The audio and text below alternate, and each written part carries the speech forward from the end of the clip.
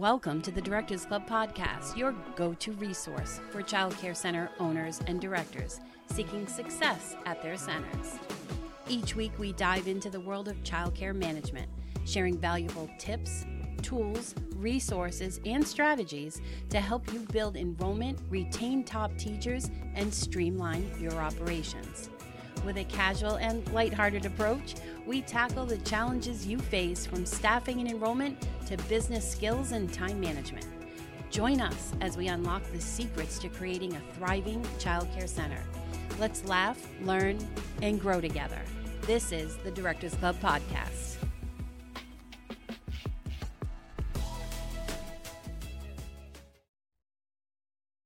Welcome to the Directors Club, podcast dedicated to supporting and empowering early childhood education program directors. In today's episode, we delve into the crucial topic of setting boundaries to protect your time and energy as a leader. As directors, your days are filled with countless responsibilities and demands, making it essential to establish clear boundaries that safeguard your physical and emotional well-being. We'll explore the significance of boundaries in maintaining a healthy balance between giving and self-care, and provide practical insights on how to establish and communicate your boundaries effectively. Get ready to prioritize your needs and discover the transformative power of setting boundaries in your leadership journey. Boundaries help to protect your physical and emotional well-being. This is especially important for leaders whose time and energy are in high demand. While much of your life involves pouring out and giving of yourself, it's important to also think about what you need. Setting boundaries helps you protect and care for those needs.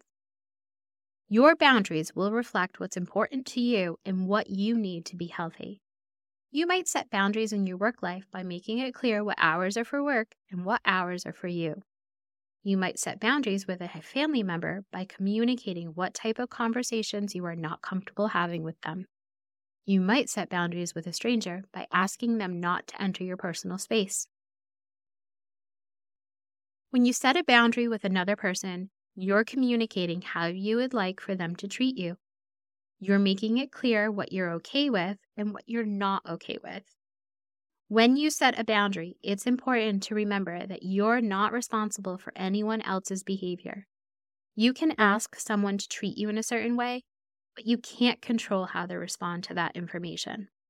For example, imagine you set a boundary with a family member about their hurtful comments. You tell them that their comments make you feel bad about yourself and emotionally unsafe. You clarify that while you would like to have a relationship, you won't be able to come around as much if they continue to make these hurtful comments. Ideally, that family member will hear what you are saying and adjust their behavior.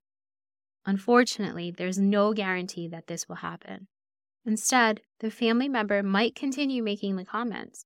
They might even double down and make more hurtful comments. In this case, you can't control their behavior, but you can control your response. You can follow through on the boundary you've set by spending less time with them until their behavior changes. While it's disappointing when someone violates your boundary, you don't need to feel guilty for sticking to the boundary you set.